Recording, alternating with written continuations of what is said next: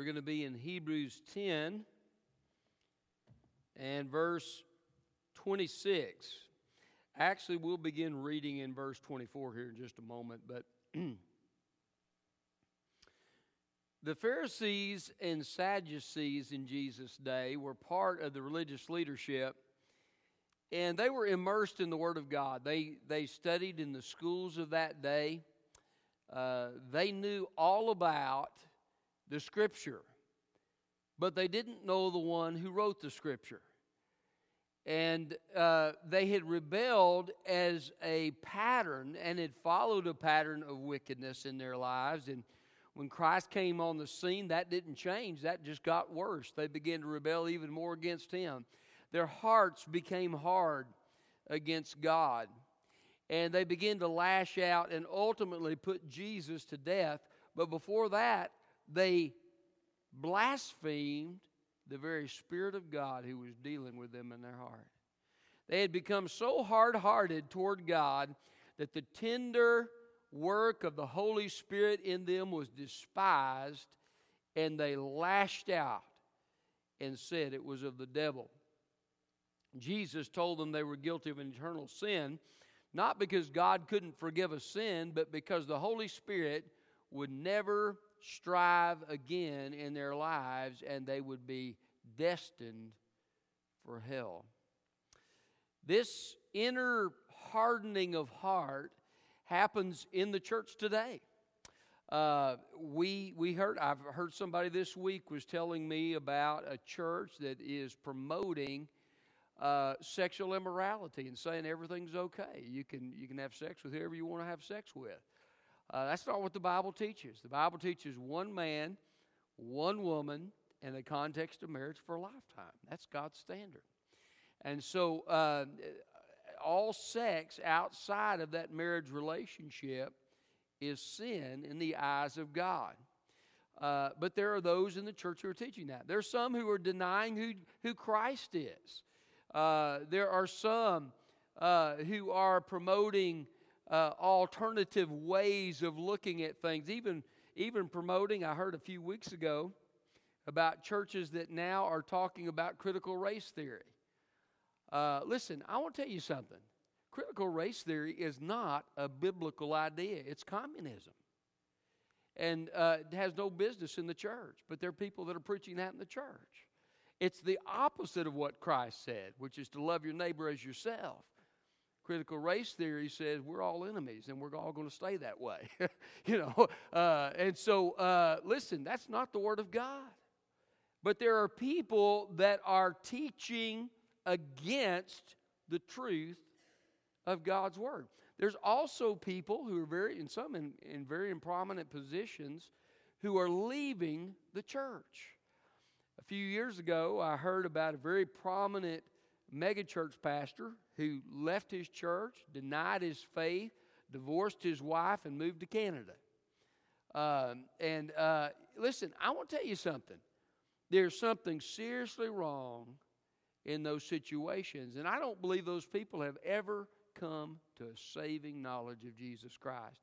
There's never been a time they've repented of their sin. You say, well, surely if a man is a pastor, he has confessed Christ at some point. Well, sure he has. He's probably walked an aisle. He's probably prayed a prayer, but his heart was not repentant.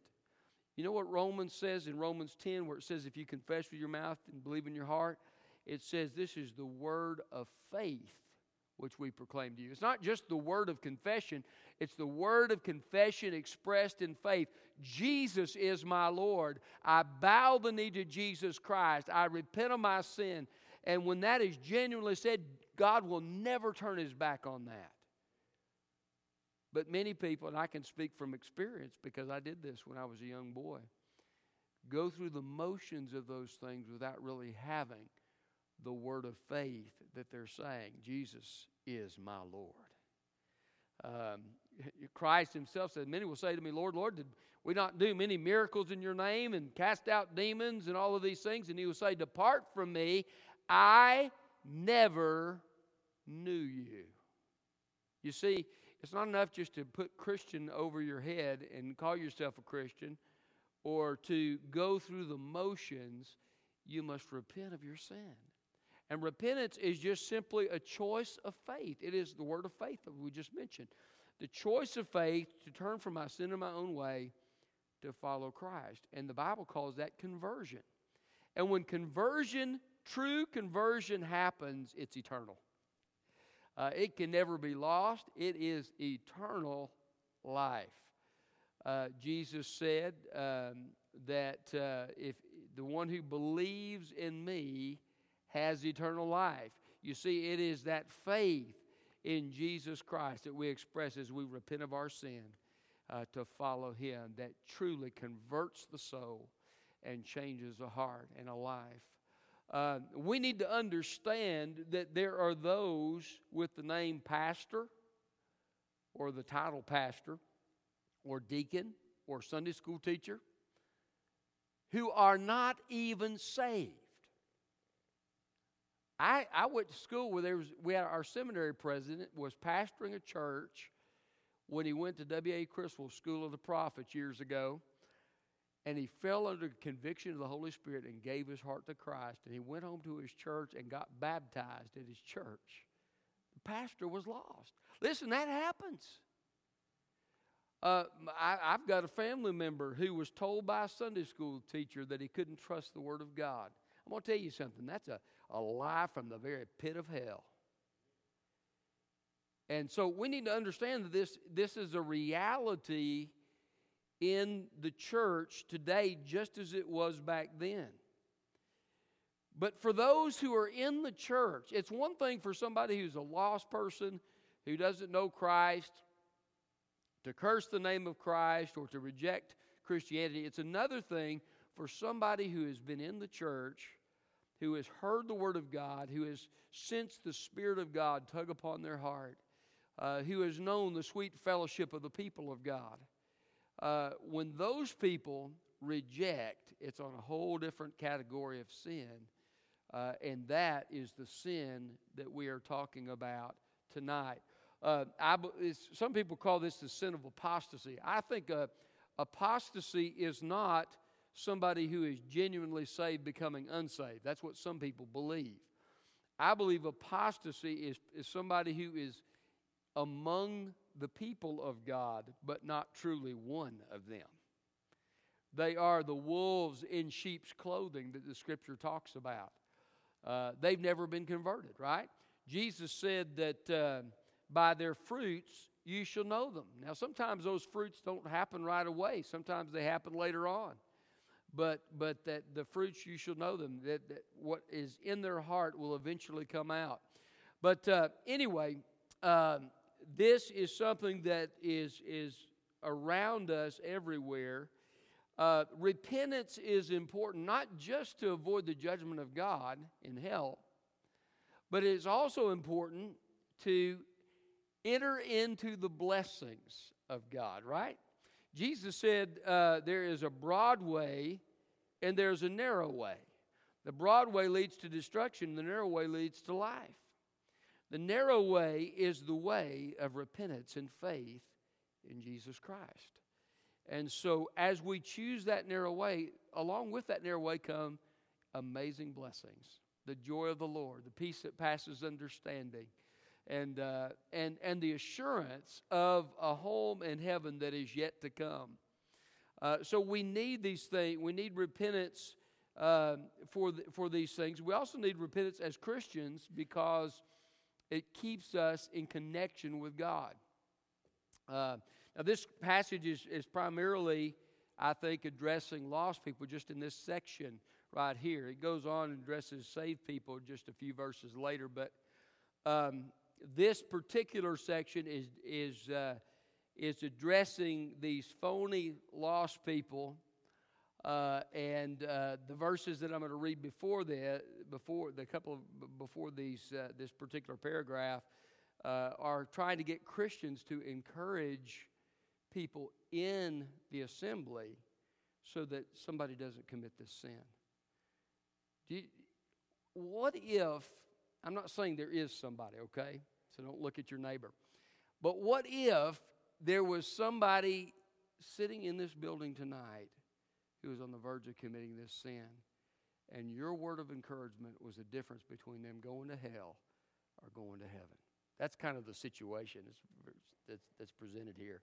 So we need, as God's people, to take very seriously the opportunities that we have to love people in this body, to pray for them, to talk to them about the things of God, to talk about the precious things that God blesses us with as His people, as He leads us by His Spirit, but to be an instrument in His hand, because we truly can make a difference, an eternal difference in the life of somebody who may be considering this sin.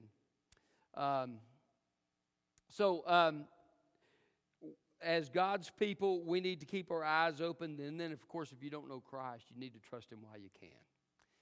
Trust Him while you have the opportunity and the desire. So the title of my message is The Danger of Refusing to Repent. The danger of refusing to repent. And I'm going to start in verse 24, even though 26 is really the passage we're going to be looking at. Look at verse 24. It says, "And let us watch out for one another, to provoke love and good works, not neglecting to gather together as some are in the habit of doing, but encouraging each other, and all the more as you see the day approaching. For if we deliberately go on sinning after receiving the knowledge of the truth, there no longer remains a sacrifice for sins, but a terrifying expectation of judgment and the fury of fire about to consume the adversaries. Anyone who disregarded the law of Moses died without mercy, based on the testimony of 2 or 3 witnesses. How much worse punishment do you think one will deserve who has trampled on the Son of God, who has regarded as profane the blood of the covenant by which He was sanctified, and who has insulted the Spirit of grace? For we know the one who has said, 'Vengeance belongs to me, I will repay.' And again, the Lord will judge His people. It is a terrifying thing to fall into the hands of the living God." So the danger of refusing to repent. What is that danger? If we refuse to repent as God's assembly of people and as individuals within that assembly, we will be in danger, first of all, of missing Christ's sacrifice. Missing Christ's sacrifice. Verse 26 says, "They're no longer," if we deliberately go on sinning. In other words, I'm hearing the gospel, but I refuse to repent. I keep on going that path of rebellion. I keep on resisting.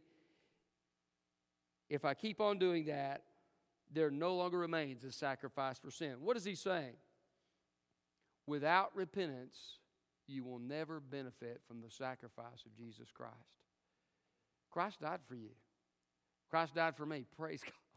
Praise His name. That He paid that price, that He lived the righteous life I couldn't live, that He died the death I deserved, and then He rose in mighty power to show me that He could raise me up one day. Praise God for that. But if I don't repent, I miss it. The only provision that God has made, the Scripture says there's none other name given under heaven among men whereby we must be saved. Jesus said, "I am the way, the truth, and the life. No one comes to the Father but by me." And since that is the case, if we refuse to repent and trust in Jesus, there is no sacrifice for sin. People can ask God to forgive them until they're blue in the face, but if they refuse to repent, they'll go to hell. That's the truth of Scripture. Now you say, well, what? I've seen people in the Word of God ask God to forgive them. Say, "Lord, forgive me," and Jesus forgave them. Well, that's true. But along with that it's the word of faith that we were talking about earlier, right? It's not just a word they're saying; it's a word of faith, and that word of faith is an implied surrender of the heart. You see, it's all about the heart. People can say all kinds of things and they can try to relate to God, but without repentance, Without that true surrender of their heart to Christ, they miss the sacrifice. So, I don't want to miss Christ's sacrifice. So if you're here tonight and you don't know Christ, please, before you leave this place, repent of your sin so that you can know Him. If you know someone who you think has not repented of their sin, pray for them, that God would give them the grace to repent, and that God would extend His patience and grace. So the danger of refusing to repent, what's the danger? Well, we face the danger of missing Christ's sacrifice. Secondly, of experiencing Christ's judgment. Verse 27 says, well, look at verse 26 again. For if we deliberately go on sinning after receiving the knowledge of the truth, there no longer remains a sacrifice for sin, but a terrifying expectation of judgment and the fury of fire. Now, this is not very politically correct today, but it is still true. Christ is not just a Savior. He's a judge. And though Christ, in His desire, in His heart of hearts, as He wept over the city of Jerusalem, He said, how I would gather you under my wings, but you would not. Christ has a heart to see the Scripture says it's not His will that any should perish, but that all should come to the knowledge of repentance. And yet, Christ is a judge. And if people do not repent and put their trust in Jesus, they'll meet Jesus as their judge, and there'll be no excuse. As you see the nail scars and the mark of the crown of thorns upon His head, the one who is the great and the glorious King of heaven, how can you say anything when you have resisted the very provision that Jesus has made? And it will be a fury of fire. Hell is unpopular today. Listen, if you look at the book of Revelation, you see Christ as judge in the book of Revelation, don't you? And in the different judgments that come upon the people. And there's a call to repent, right? That's the call. The judgment is coming because they have refused to repent. And what do? Some of them repent, praise God. But some of them shake their fist in the face of God. They curse Him, even though they're experiencing judgment. I believe that the person who dies without Christ will continue in their rebellion and in their sin and in their cursing of God for all eternity. And they will continue the experience of the punishment of God every day that throughout eternity, without it ever ceasing. This judgment is the just penalty for sin. And so, very, very, very sobering thing to think about. So the danger of refusing to repent is that we're missing Christ's sacrifice. We're experiencing Christ's judgment. We're becoming Christ's enemies. He says the fury of fire in verse 27 about to consume the adversaries. The adversaries. You see, if you won't embrace Christ as Savior through repentance, you become His adversary. Now, all unbelievers are the enemies of God, according to Scripture, because we have a bent in our old nature. For Christians, it's an old nature. But for a lost person, it's the nature they have is bent against God's nature. But for the person who comes into the house of God or who meets with the people of God and hears the word of God and continues in that rebellion and hardens against God, they become an enemy with a capital E. That's what the Pharisees were doing. They followed Jesus around. They couldn't give Him enough opposition. Every breath they took, they were trying to give Him a hard time. Every plan they had was, how can we kill this guy? How can we stop his ministry?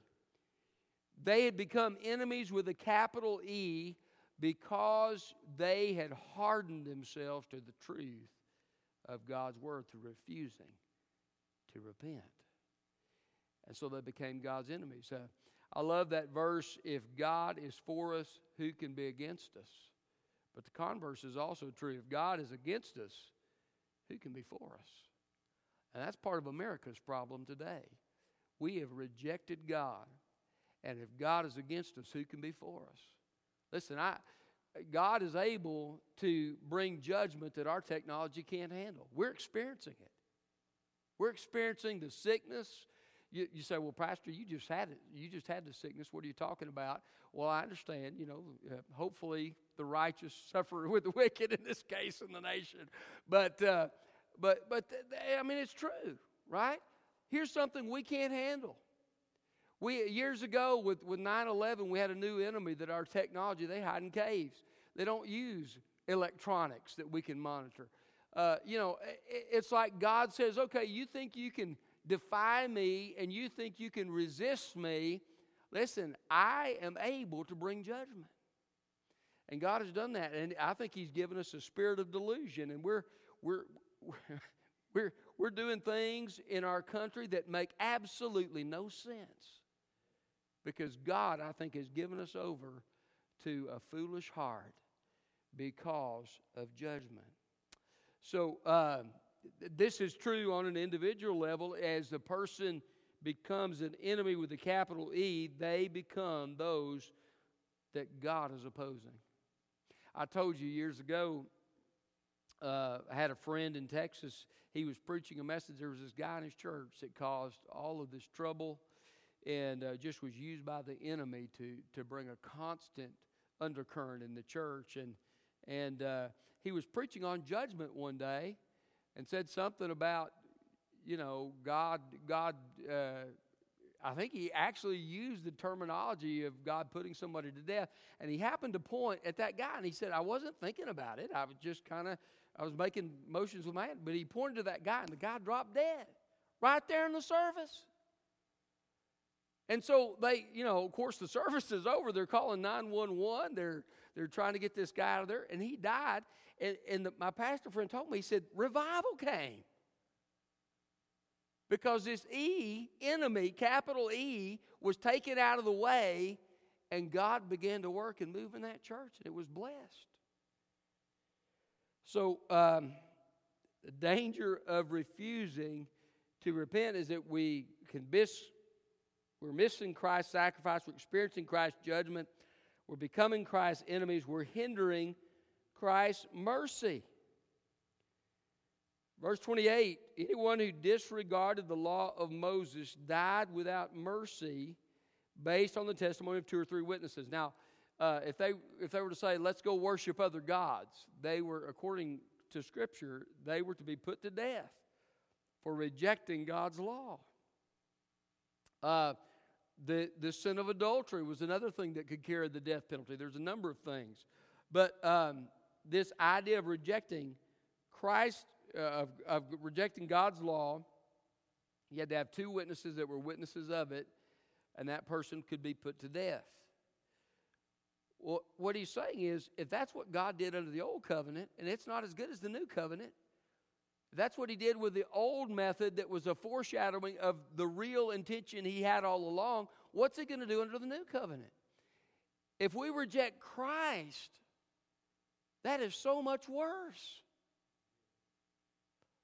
But what is God trying to do in Christ? He's trying to extend His mercy. But if we reject His method of sending His mercy, we're hindering the very mercy He's trying to extend to us. Listen, I hear people say, well, why would a loving God send somebody to hell? God doesn't send anybody to hell. We send ourselves to hell because we refuse the mercy of God. We refuse the law of God. And we rebel against Him, and we choose to go our own way. We make that choice, right? Adam and Eve, you can eat of any tree in the garden except for one. And what did they do? They went to the one tree, right? And they ate of the tree. Listen, we make our own choice. Sin came into the world through the choice of human beings to rebel against God. And so we hinder the very mercy. When we reject Christ, we hinder the very mercy that God desires to extend to us. What a tragedy. Next, he says, when we're in danger of trampling Christ's blood. Look at verse 29. How much worse punishment do you think one will deserve who has trampled on the Son of God? Just think about that for a second. Suppose Jesus showed up at church tonight and we had 2 or 3 people who started trampling over him, trying to crush him or hurt him or whatever, trampling over him, despising him. What about the precious blood that he shed that cleanses our sin? It says they despised it. He says, how much more do you think one will deserve who has trampled the Son of God, who is regarded as profane or common, the blood of the covenant by which he was sanctified. Now that by which he was sanctified is potential, right? The blood of Jesus Christ was shed for the sins of the world. But it only applies to you if you repent and trust Jesus. Right? So the sanctification is there for you if you repent and trust Jesus. Hallelujah. But it will not be applied until you repent and trust Jesus. But it's still the blood by which you were sanctified. The price has been paid. You may not benefit from it, but the price has been paid. So if you treat that as a common thing, that is a very great insult to the Lord. Can you imagine? I mean, I don't think I'd give my son for anybody else. You know what I'm saying? I don't think I could do that. God did. What an insult would it be if you gave your son for somebody else to save their life and they spit on your son's grave? How would you feel about that? That's how God feels when we refuse to repent after hearing the gospel and having his work within our hearts. Next, the dangers of refusing to repent. What dangers? We're missing Christ's sacrifice. We're experiencing Christ's judgment. We're becoming Christ's enemies. We're hindering Christ's mercy. We're trampling Christ's blood. We're offending Christ's Spirit. Verse 29, the very end of verse 29, and who has insulted the Spirit of grace. Now here's the real rub. Jesus said, if you curse or blaspheme me or the Father, you can be forgiven. But if you blaspheme the Spirit, there's no forgiveness for that. You see, this person becomes so hard-hearted that they cross a threshold and they insult the Spirit of grace. Now, for the Pharisees, it was saying, it is by Beelzebub that he casts out demons. And that what they were saying, they were under conviction. Jesus is preaching, and the Spirit of God is convicting them, and they're saying, this is of the devil. And what they had done is they had crossed that threshold, and they had committed an eternal sin. Now, it may not look exactly like that with someone else, but the idea is that the Spirit of God is insulted by the rebellion. It reaches a hardness of heart that is so great that it insults him, and he just withdraws, and he is not going to work any longer in that heart. And that person's fate is sealed at that moment. That's a serious thing to think about. This is one reason that he is encouraging the believers to assemble together and to encourage one another because of these kinds of issues. Finally, the danger of refusing to repent is that we face Christ's vengeance. Look at verse 30. For we know the one who has said, vengeance belongs to me, I will repay. Of course, God has said this in the Word of God in the Old Testament. And again, the Lord would judge his people. Now, who are his people? His people is used in several different ways. It's used of the assembly of Israel in the Old Testament. That's what this specifically is talking about. Who are the people in the assembly of Israel? Well, some of them in the book of Numbers were Korah, Dathan, and Abiram. You remember them? they rebelled against Moses and were causing Moses trouble. And Moses says, hey, your complaint's not with me, it's with God. And he says, the ground's going to open up and swallow you. And all of a sudden, Korah, Dathan, and Abiram aren't there anymore. And I shouldn't probably laugh, but it's an amazing thing, just how quickly. Sometimes we think, God, what are we going to do with this problem with these people that hate you? How are you going to handle this, God? It was over that quick. All God has to do is speak. And they're gone. So his people in that context were the people of Israel. But there is a sense in which, of course, I've already told you, I don't believe these are people who have been genuinely saved, okay? So I don't believe these are the people, capital P, of God, okay? But there is a sense in which all of us are the people of God, because who created us? God. There's not a one of us that breathes without the creative work and hand of God. So God judges his people.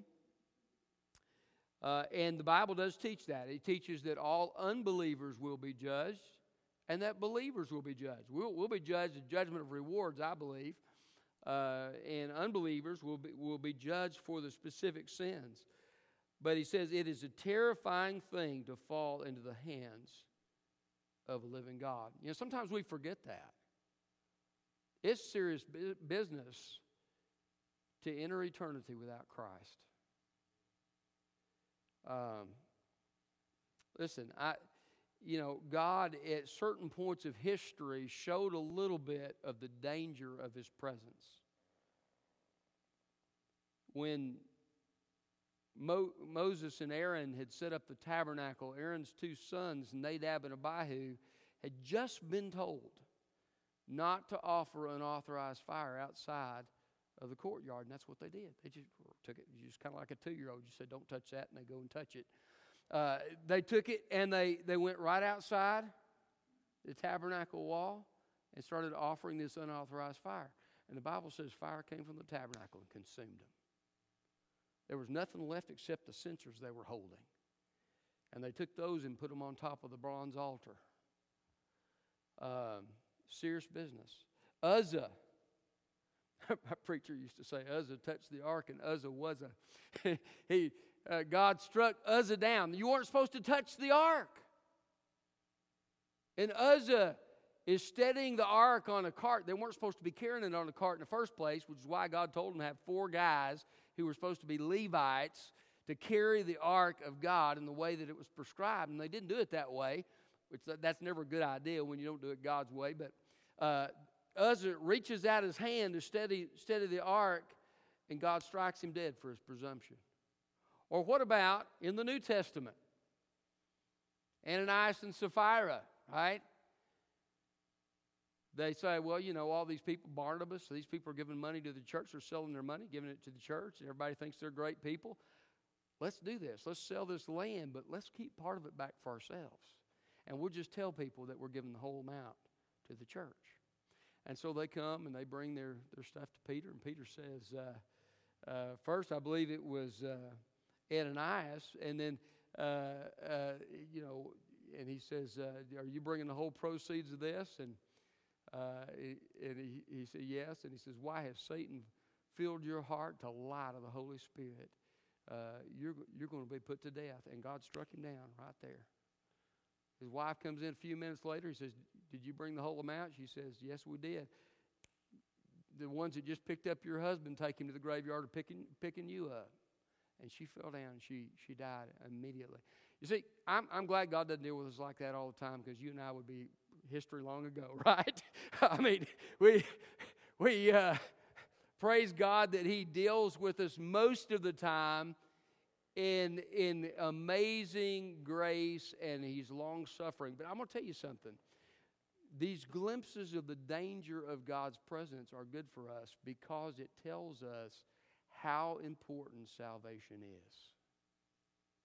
You see, it's not that I can just kind of sort of reform my life and maybe please God and he'll let me into heaven. No. My problem is so desperate, and I am in such danger of the wrath and judgment of God, without Christ, I would plunge into hell face first. That's where I'm at. That's where every one of us are at. The Bible says that God gave the law to make sin exceedingly sinful. He gave us the law to show us how sinful we really were. Because we just don't have a concept. We're so immersed in sin, we don't even notice it a lot of the time. But God recognizes, because He's perfect and He's holy. You see, Christ is critical. Without Jesus, there's no eternal life. And so that's why repentance is so crucial. So if you don't know Christ, can I encourage you today? Repent. Don't let anything hold you back from it. Repent and put your trust in Jesus tonight. If you do know Christ, pray for the people of this congregation that those who have not genuinely repented will do so that we won't be in danger of this sin. And pray for our culture. Our culture is going down the fast track of wickedness, and there are many people in the church who rejecting the things of God for the things of this world, and it is a tragedy with eternal consequences. We truly need to pray for our brothers and sisters. Let's go to the Lord in prayer. Father, we thank you for giving us the warnings that you give us in your word, Lord, because it makes it vivid to us how desperate the need is for people to know Jesus Christ. Father, let our hearts be tender toward you to hear when you prompt us to share Christ with somebody that needs Jesus. Let our hearts be moved to pray for our brothers and sisters in Christ, Lord, who don't, who are maybe not full in the sense of being saved, brothers and sisters, but they're people that we know. And Lord, I pray that we would pray for them, pray for their salvation, God, if they're in this assembly and they don't know you. Lord, sometimes we don't know who they are, just as they didn't know who Judas was. But Lord, you do. And so just use our prayers and use our encouragement to turn people from hell and eternal judgment, God, so that they can put their faith and trust in Jesus and truly repent of their sin. And Father, we thank you for telling us the truth so that we can respond to it.